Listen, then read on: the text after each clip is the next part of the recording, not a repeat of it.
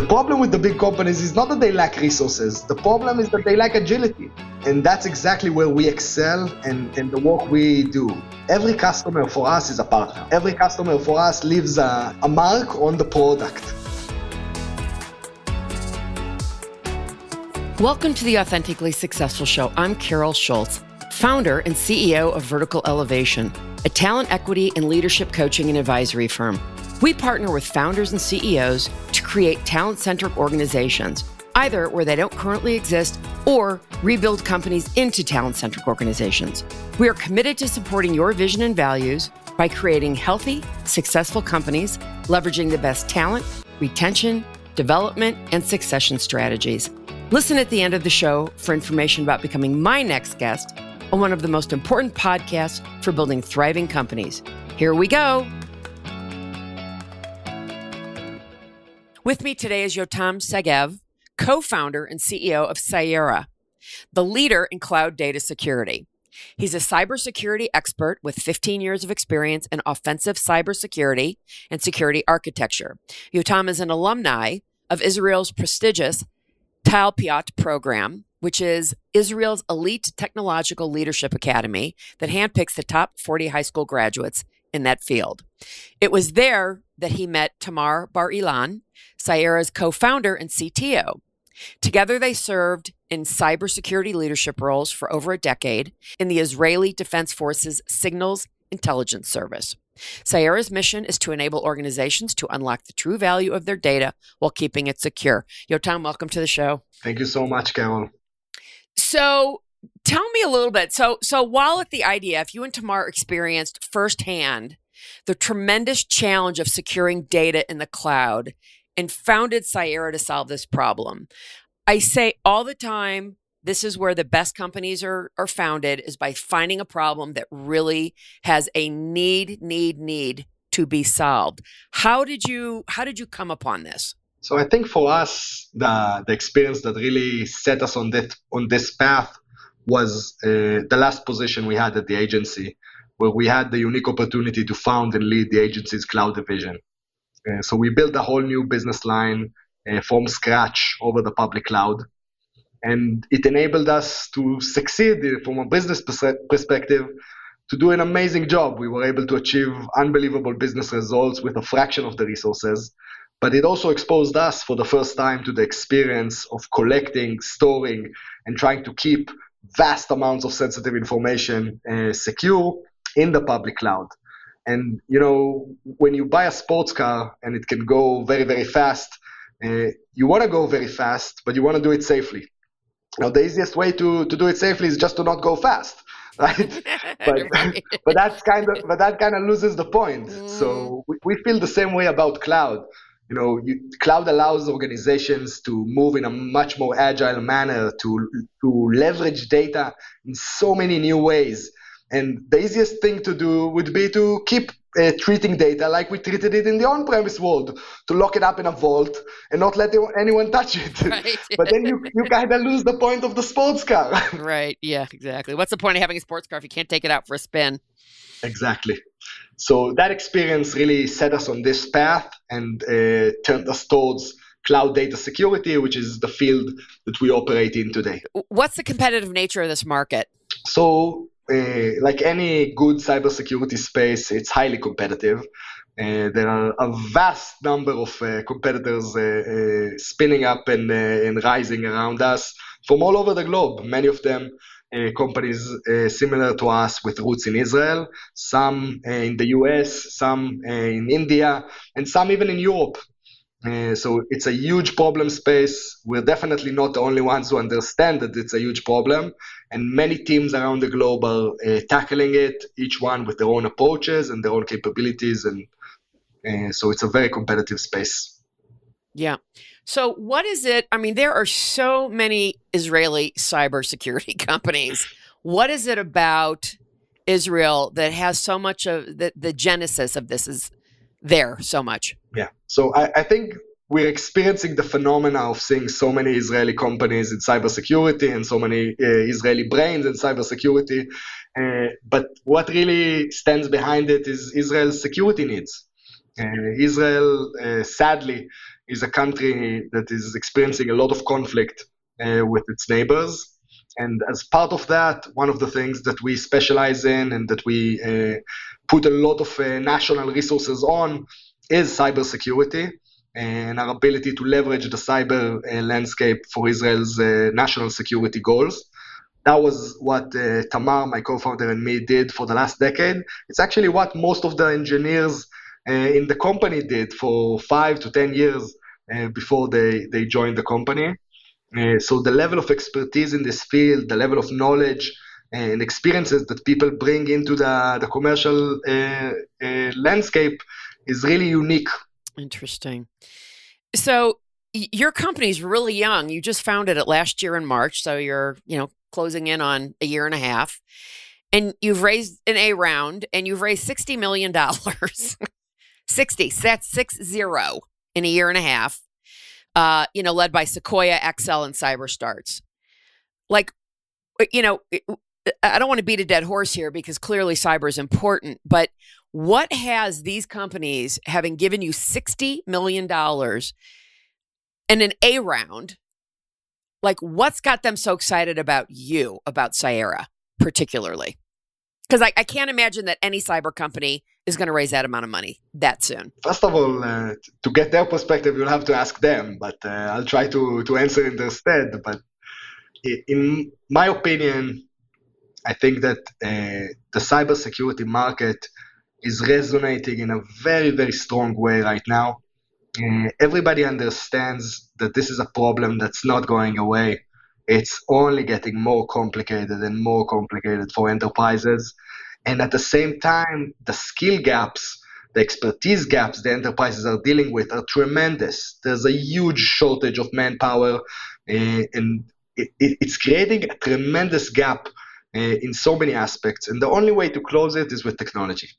That's the only way that this is going to be closed. So the need is dire today, but it's going to get so much worse over the next 10 years. And I think that that's the basic sentiment that's creating the huge appeal of this market, of the cybersecurity market in general, and the cloud data security market specifically that we're going after. And I think that as a team, we have the foundations, we have the fundamentals that are required to build a meaningful, important company in this space.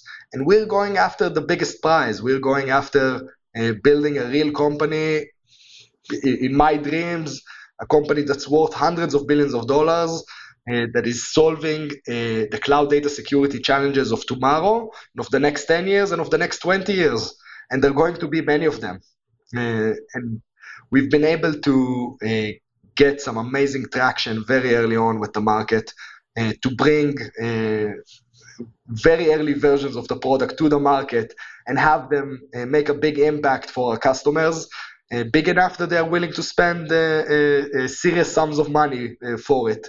And we've been able to show that we can move very fast with the customers, that we can tackle the challenges that they're facing today, but also the challenges that they'll be facing in the next few years, and help them really unlock the value of data in the cloud. And that's the way to unlock the value of data, and do it in a manner that's safe, compliant, and upholds all of the requirements that they have.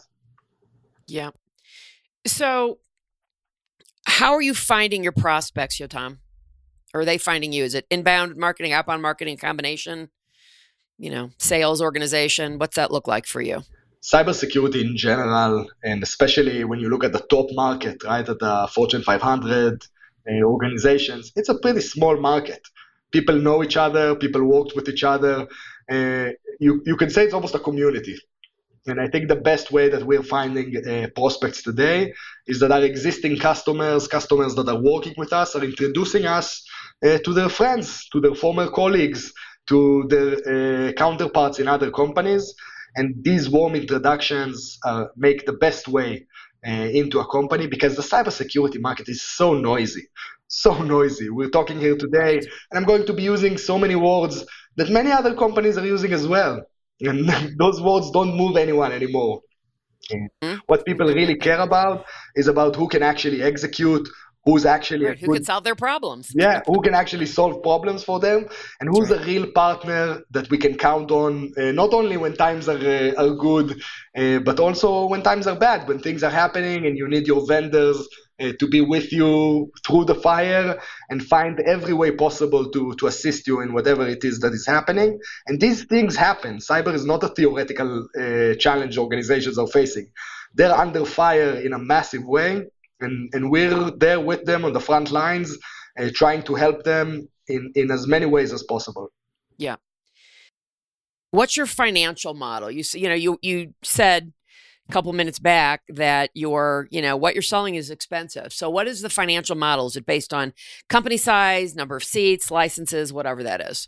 So we actually tie ourselves to the volume of data that the organizations have. And one of the things that's unique about Cyera is our ability to deal with scale.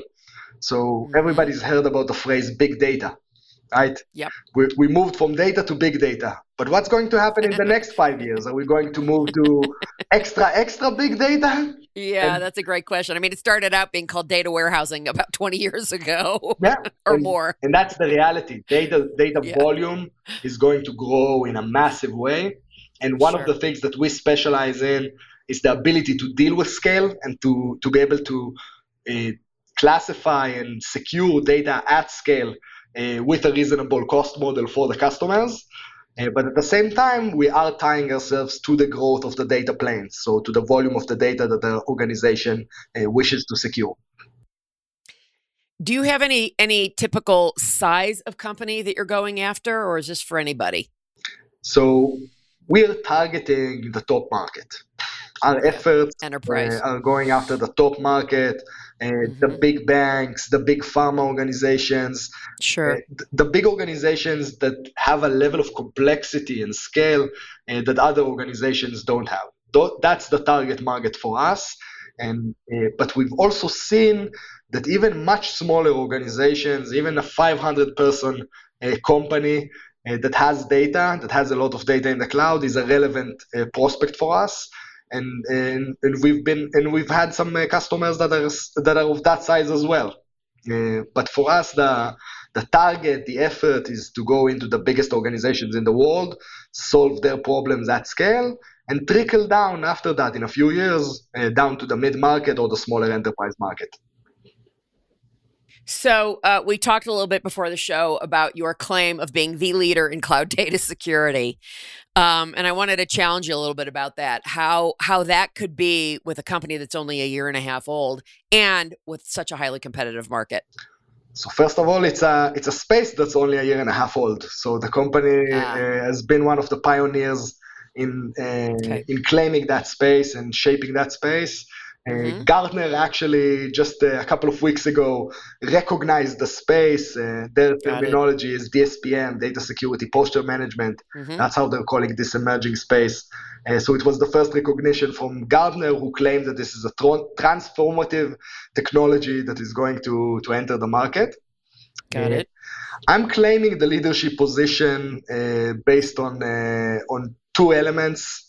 I think one, and this is the most important one, is the customer traction we've had so far, the amount and the significance of the customers that have chosen to partner with us at this early stage.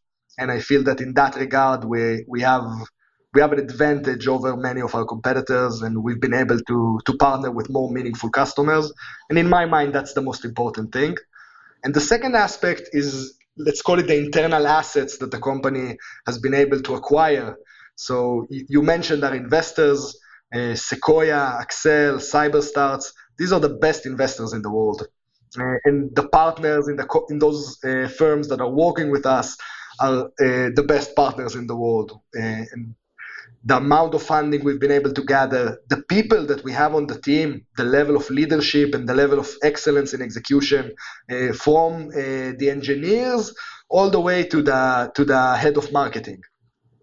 These people make up the company, and in my mind, make us a leader and make us in a position to continue to lead this emerging pack, even if it is a very, very young pack.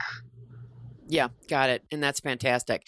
So as I had mentioned that you were accepted into the the Talpiot program, which only takes in 40 high school graduates annually. Tell me a little bit more about how they choose those 40 people, those 40, young people. And did you go straight there, or did you have to serve before you started there?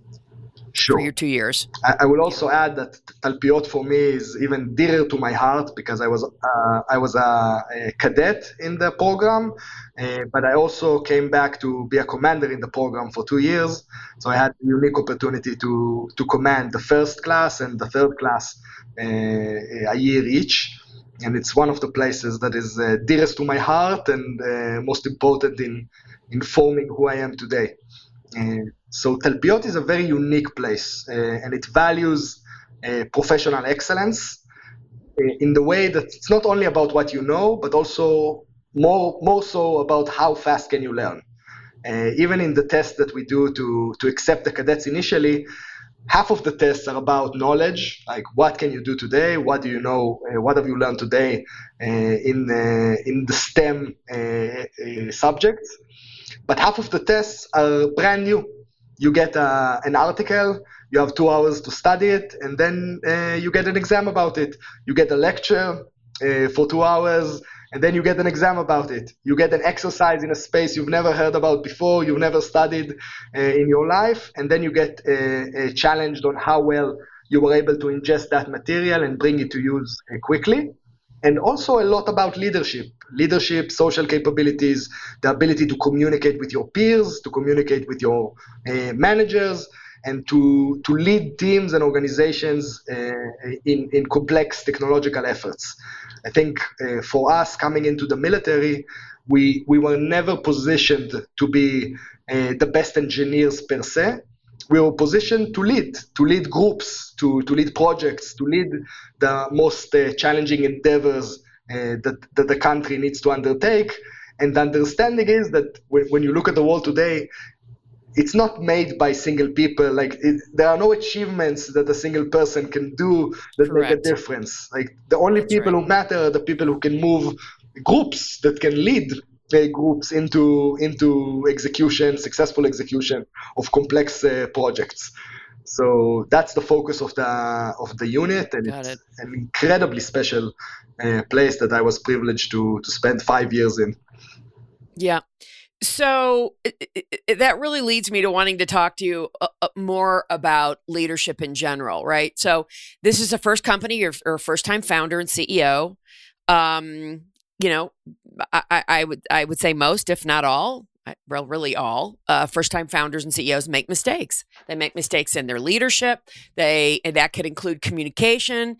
But I'm hearing a lot about you talking about that's a lot of the work that you did. So I'm curious as to, given that, right? And I will say I've worked with Israeli firms over the years. And, often those founder CEOs are the hammer and they see everybody as a nail.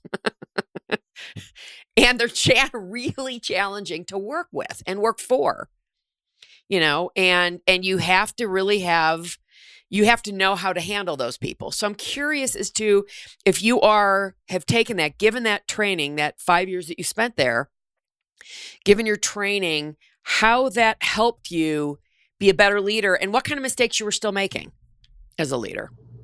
Wow. I mean, not that we're going to have time to talk about everything. So let's, maybe you'll pick the top few. Easy question, no problem. So I'll say a few things. First of all, I think that making mistakes is the best thing in the world. Well, right. I have no problem with making mistakes. I have no problem with admitting mistakes. I have no problem with changing direction when I realize that I've made a mistake. I think that in general, when you ask yourself, what is a startup, right? A startup is an engine to drive quick learning. If we had all the answers, if we knew what this product needs to be in 2030, then it wouldn't have been interesting. The world is dynamic, the needs are dynamic, everything is changing all the time.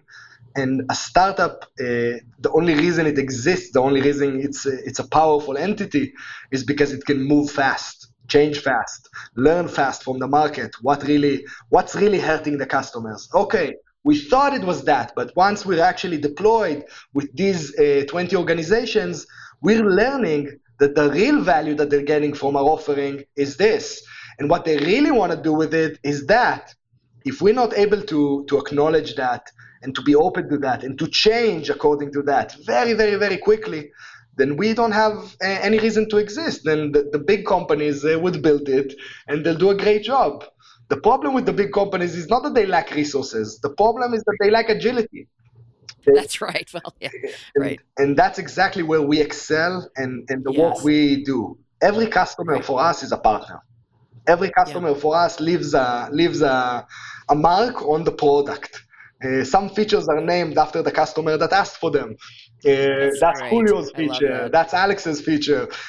Because that's the story we're in. And the only reason we exist and succeed is because when we partner with a customer, we're there to be with them and to develop and progress the product according to their needs and the lessons that they bring to us from the field.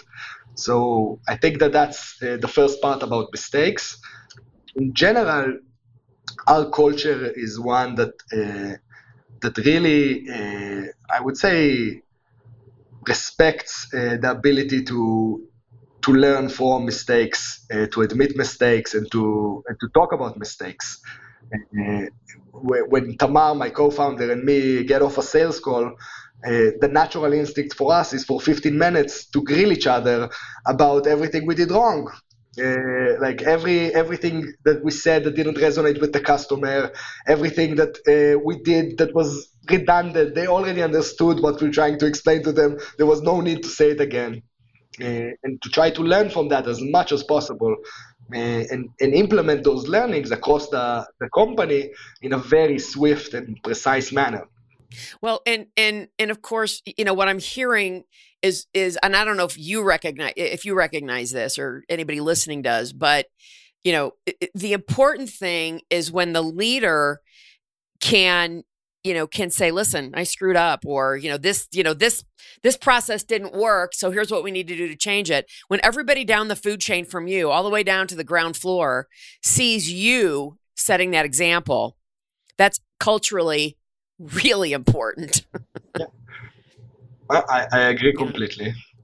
And you brought up a few more points about leadership, and I think I'll share maybe one thing that I'm learning, or that I learned at my time in Talpiot, and I think that is helping me today. I think oftentimes when something's not working out, someone is not executing the way you hope they would, they're not achieving the success you wish they would be achieving in their role, you start to ask yourself why. Okay, what's happening? What's not working? And I think that what I learned is to assume people want to succeed. Everyone. People want to succeed. People want to be successful. And oftentimes when they're not, it's because something is blocking them. And that something can exactly right. It can be internal. It can be something about their story, how they understand their position, how they understand their role. Maybe boundaries that they have in their mind about what they're expected to do and not expected to do. Like, I shouldn't speak out of turn. I don't know. Maybe that's a conception that someone on the team has and is causing them not to speak. That's right. So that's exactly right. In fact, the type of debugging that I like to do is to not debug, but to go back to the expectations and be able to tell in a most comprehensive way, to tell the person how I envision their success. Like, this is how I would see you successful. This is what I would like to see. And I just talk. I monologue like crazy, and I describe to them in as much detail as possible how I see them successful in the role, what I'm imagining, what are the things that I'm seeing, what are the actions that I see them taking, what are the results that I see them achieving, how they look, how I imagine them getting to them. And oftentimes when I finish that, they're like, whoa, that was a very different description of success in my role than what I had in mind. And then we can start aligning both of our visions about, okay, what are the expectations from you, and what are your expectations from you, and how do we get to common ground around that? So Tom, so that has me thinking about when you're bringing people on board, when you've brought people on board, right? You're at about 60 employees now. Is it, do you talk about that ahead of time? Because what I'm hearing is there's some advice or maybe coaching, I'm not sure at this point. And none of that works if there's not an agreement that they are opening the door to welcome that from you, right?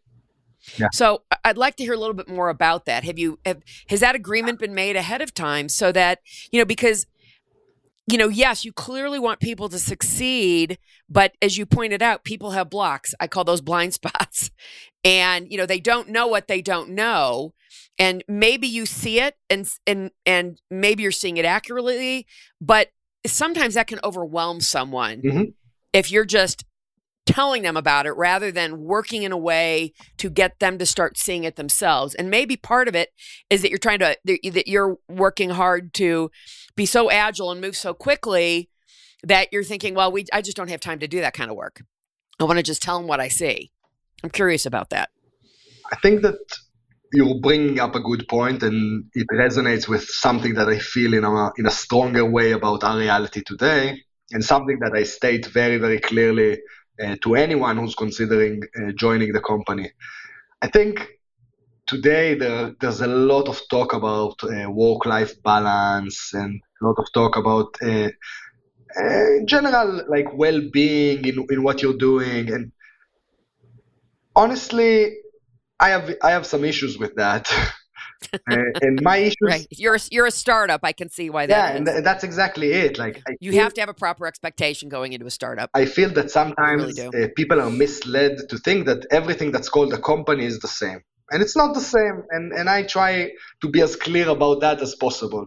We're a very, very small organization tackling a huge challenge with the biggest companies in the world. I can't offer my employees anything except blood, toil, and tears, right? Like it's the honest truth. I expect them to be engaged at a level that is not normal, and it's right. And I respect any person that tells me that it's not what they want to do now. But many people do want to do it. Many people do want to be in an organization that is extremely engaged. Maybe many people do want to be in an organization that is always on. And it's not for life, right? Like I'm not planning to do this for my entire life. It's a chapter in your life, and if you want an intense chapter, then it's an amazing adventure to do. You get the opportunity to build something that didn't exist in the world, that's cutting edge technology, that's solving one of the hardest and most important problems that organizations are going to be facing. And that is exciting. I wake up every day thrilled. But I also go to bed beaten. It's a very, very, very hard work. And I think that it's really important to be clear with people about that, about I agree. The vibe of the company, the culture of the company, the expectations, and also about the communication, that we communicate very transparently. We communicate very clearly. It's okay to make mistakes. We all make mistakes, and please make as many as possible. But the requirement is to be able to admit those mistakes and learn from them. That is a requirement. If that's not in your nature and not the way that you like to deal with your with the reality around you, that's completely fine. Just not fine for us. Exactly. Well, and like I said, that's why I asked the question. As long as you are extremely communicative about the expectation. It's when people have unmet expectations, fill in the blank with any negative adjective, frustration, anger, exhaustion, whatever that might be. As long as you are completely clear about what is required. I'll never forget somebody I worked with many years ago who was a chief sales officer at a startup. These guys worked their butts off for 5 years and then sold the company to a very, very large tech firm for a lot of money. And I remember him saying to me, I got one more of these in me, Carol. And that's it. I cannot do it again more than one time. It's exhausting, especially as we get older, right? It is really, really hard because you don't have the infrastructure that, some enterprise ginormous company has, right? So let's talk a little bit about your talent strategy, Tom. You've got, you've built to 60 employees in a super short period of time.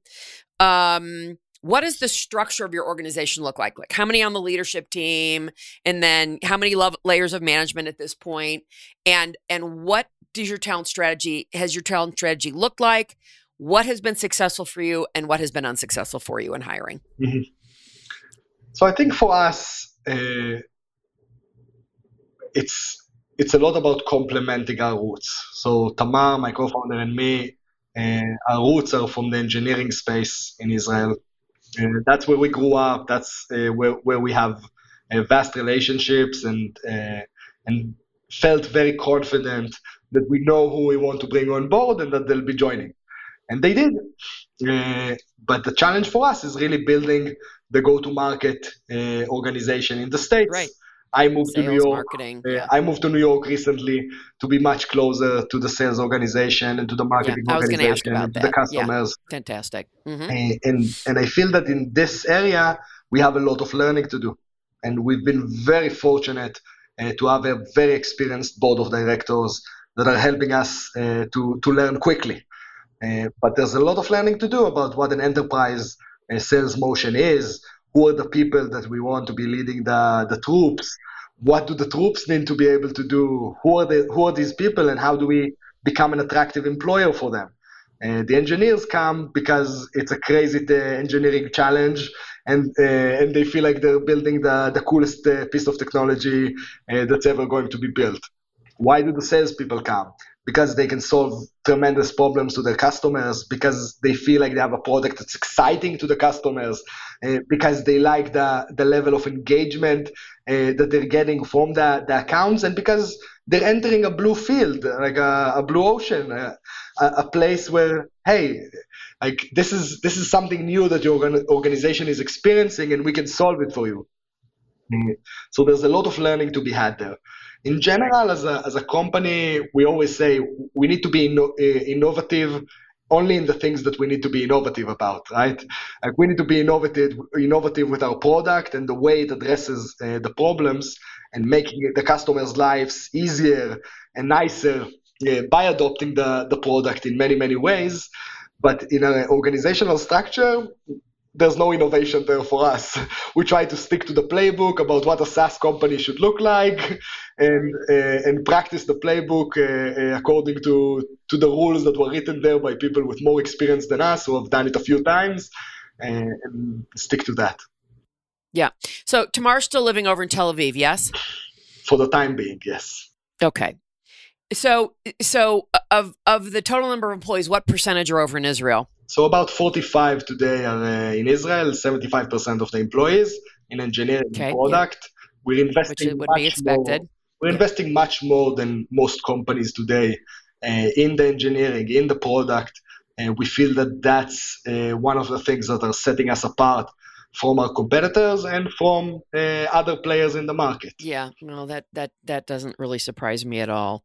So what, over the next, let's say 12 months, where do you see expanding here in the States?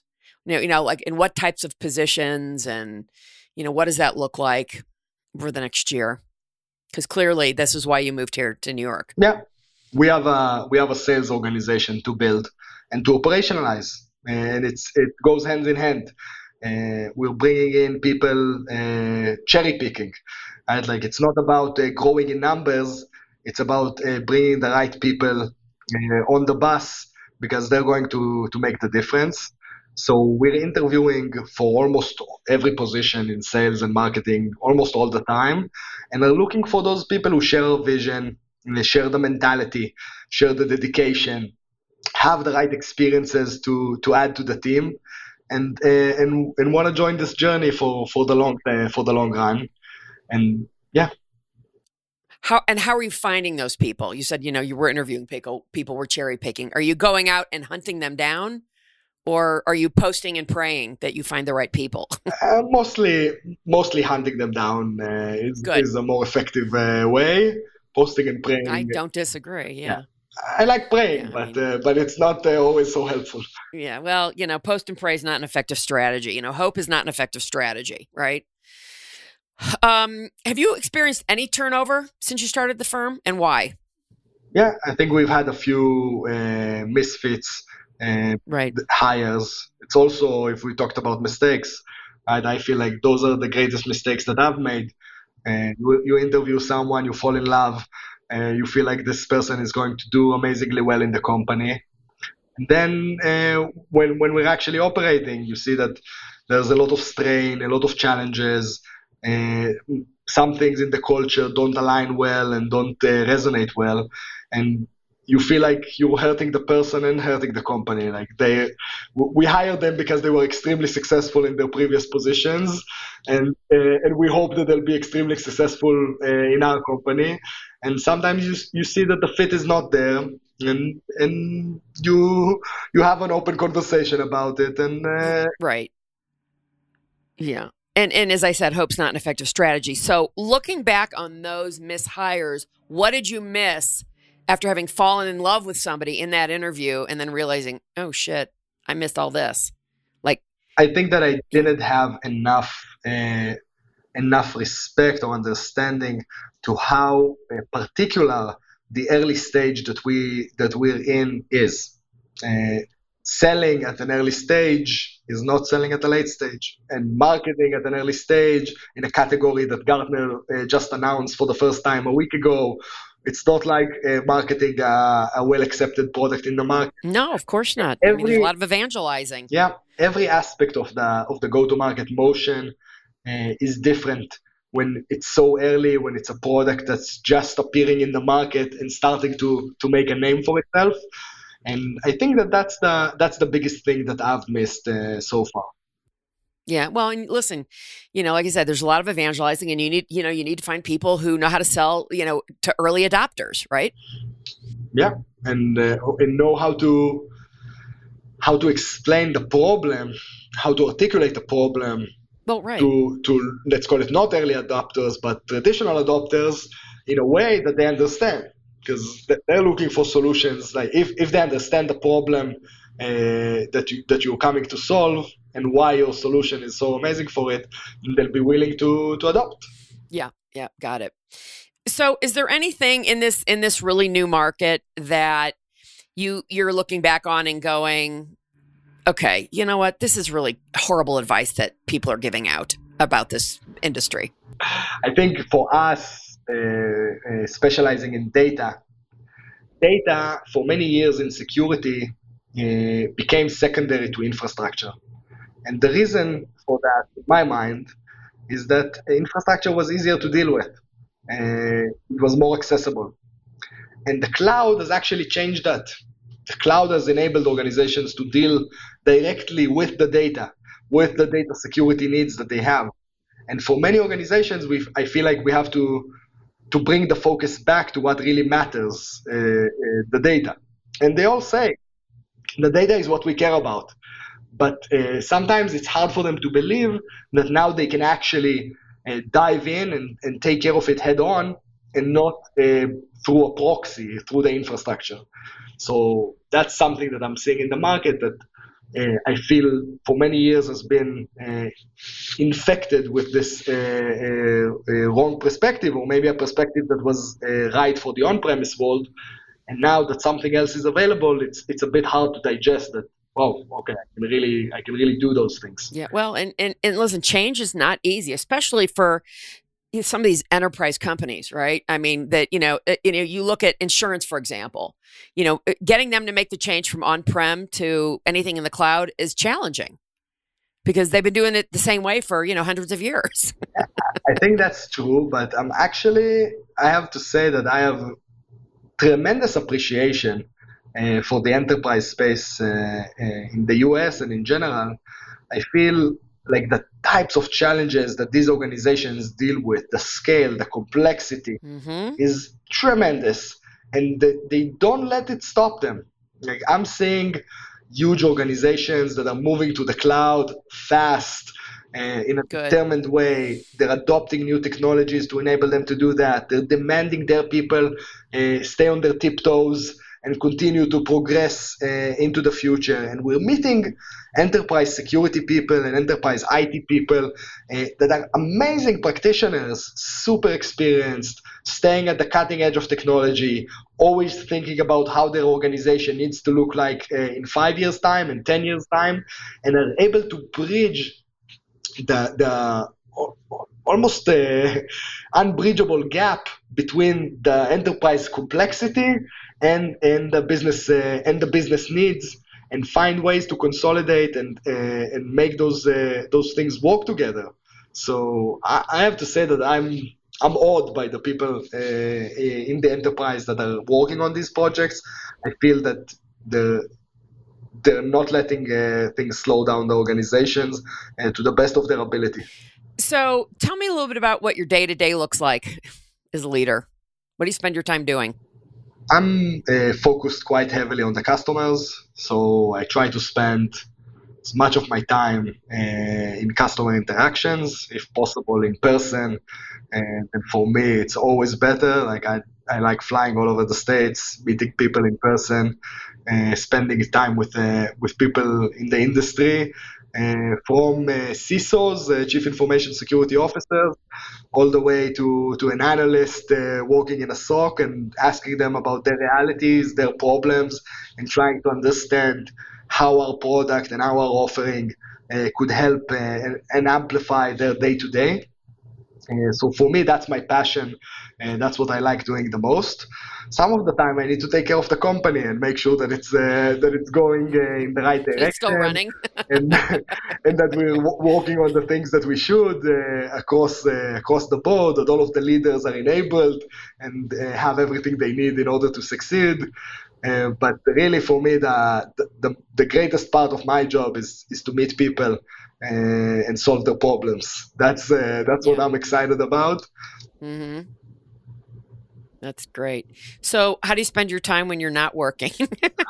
Is there any time when you're not working? I'm a young... Hopefully you're making some time to do other things. I'm a young father. I have a 1-year-old son, Gidi, and my wife, Noah. And when I'm not working, I try to be with them, try to spend time with them. We just moved to New York, which is a very exciting adventure for us as a family. Like in Israel, we have very big and very warm families on both sides. So there's not a lot of just the core family together. I get it. It's hard. With the grandparents and the uncles and the cousins and the brothers and the sisters, all of that. And now we have a bit of time, just the four of us with our dog as well. And it's a very good experience for us from a family perspective, and we're trying to soak it all in. Yeah. New York's a great place to be. Are you actually living in the city? Yes. While we have just one kid, it's a good time to actually live in the city. Before you move to New Jersey or Connecticut. Life is what life is. No, you can't fight it. So if somebody listening to this interview, Yotam, loves what they're hearing about your company and is so excited about it that they're thinking, I got to investigate working for these guys, what should they do? And should go on our website, Sayera.io, and find us there. We have all of the communication channels available. We'd always love to hear from people who are interested in the company in any way, shape, or form. And that is Cyera.io. Is there anything, Yotam, that I have not asked you today that you want to talk about before we sign off? I want to thank you, Carol. It was a pleasure being your guest on this podcast. Thank you for doing this podcast. I enjoy listening to it and learning from others' experiences. And I enjoyed the conversation very much. So a lot of appreciation. Thank you for having me. Well, Yotam Segev, co-founder and CEO of Sayera. Nothing more to say here. Thank you. Thank you for listening to Authentically Successful. If you are a successful founder or CEO who would like to be on this program, please visit verticalelevation.com/podcast/apply. If you learned something from this interview and it made a difference, please share it on LinkedIn or Twitter. You can also do a quick screenshot with your phone and text it to a friend. And if you know of someone who would be a great guest, tag them on LinkedIn or Twitter to let them know about the show and include the hashtag Authentically Successful. I love seeing your posts and great suggestions. Lastly, we are regularly putting out new episodes and content. And to make sure you don't miss any episodes, please subscribe.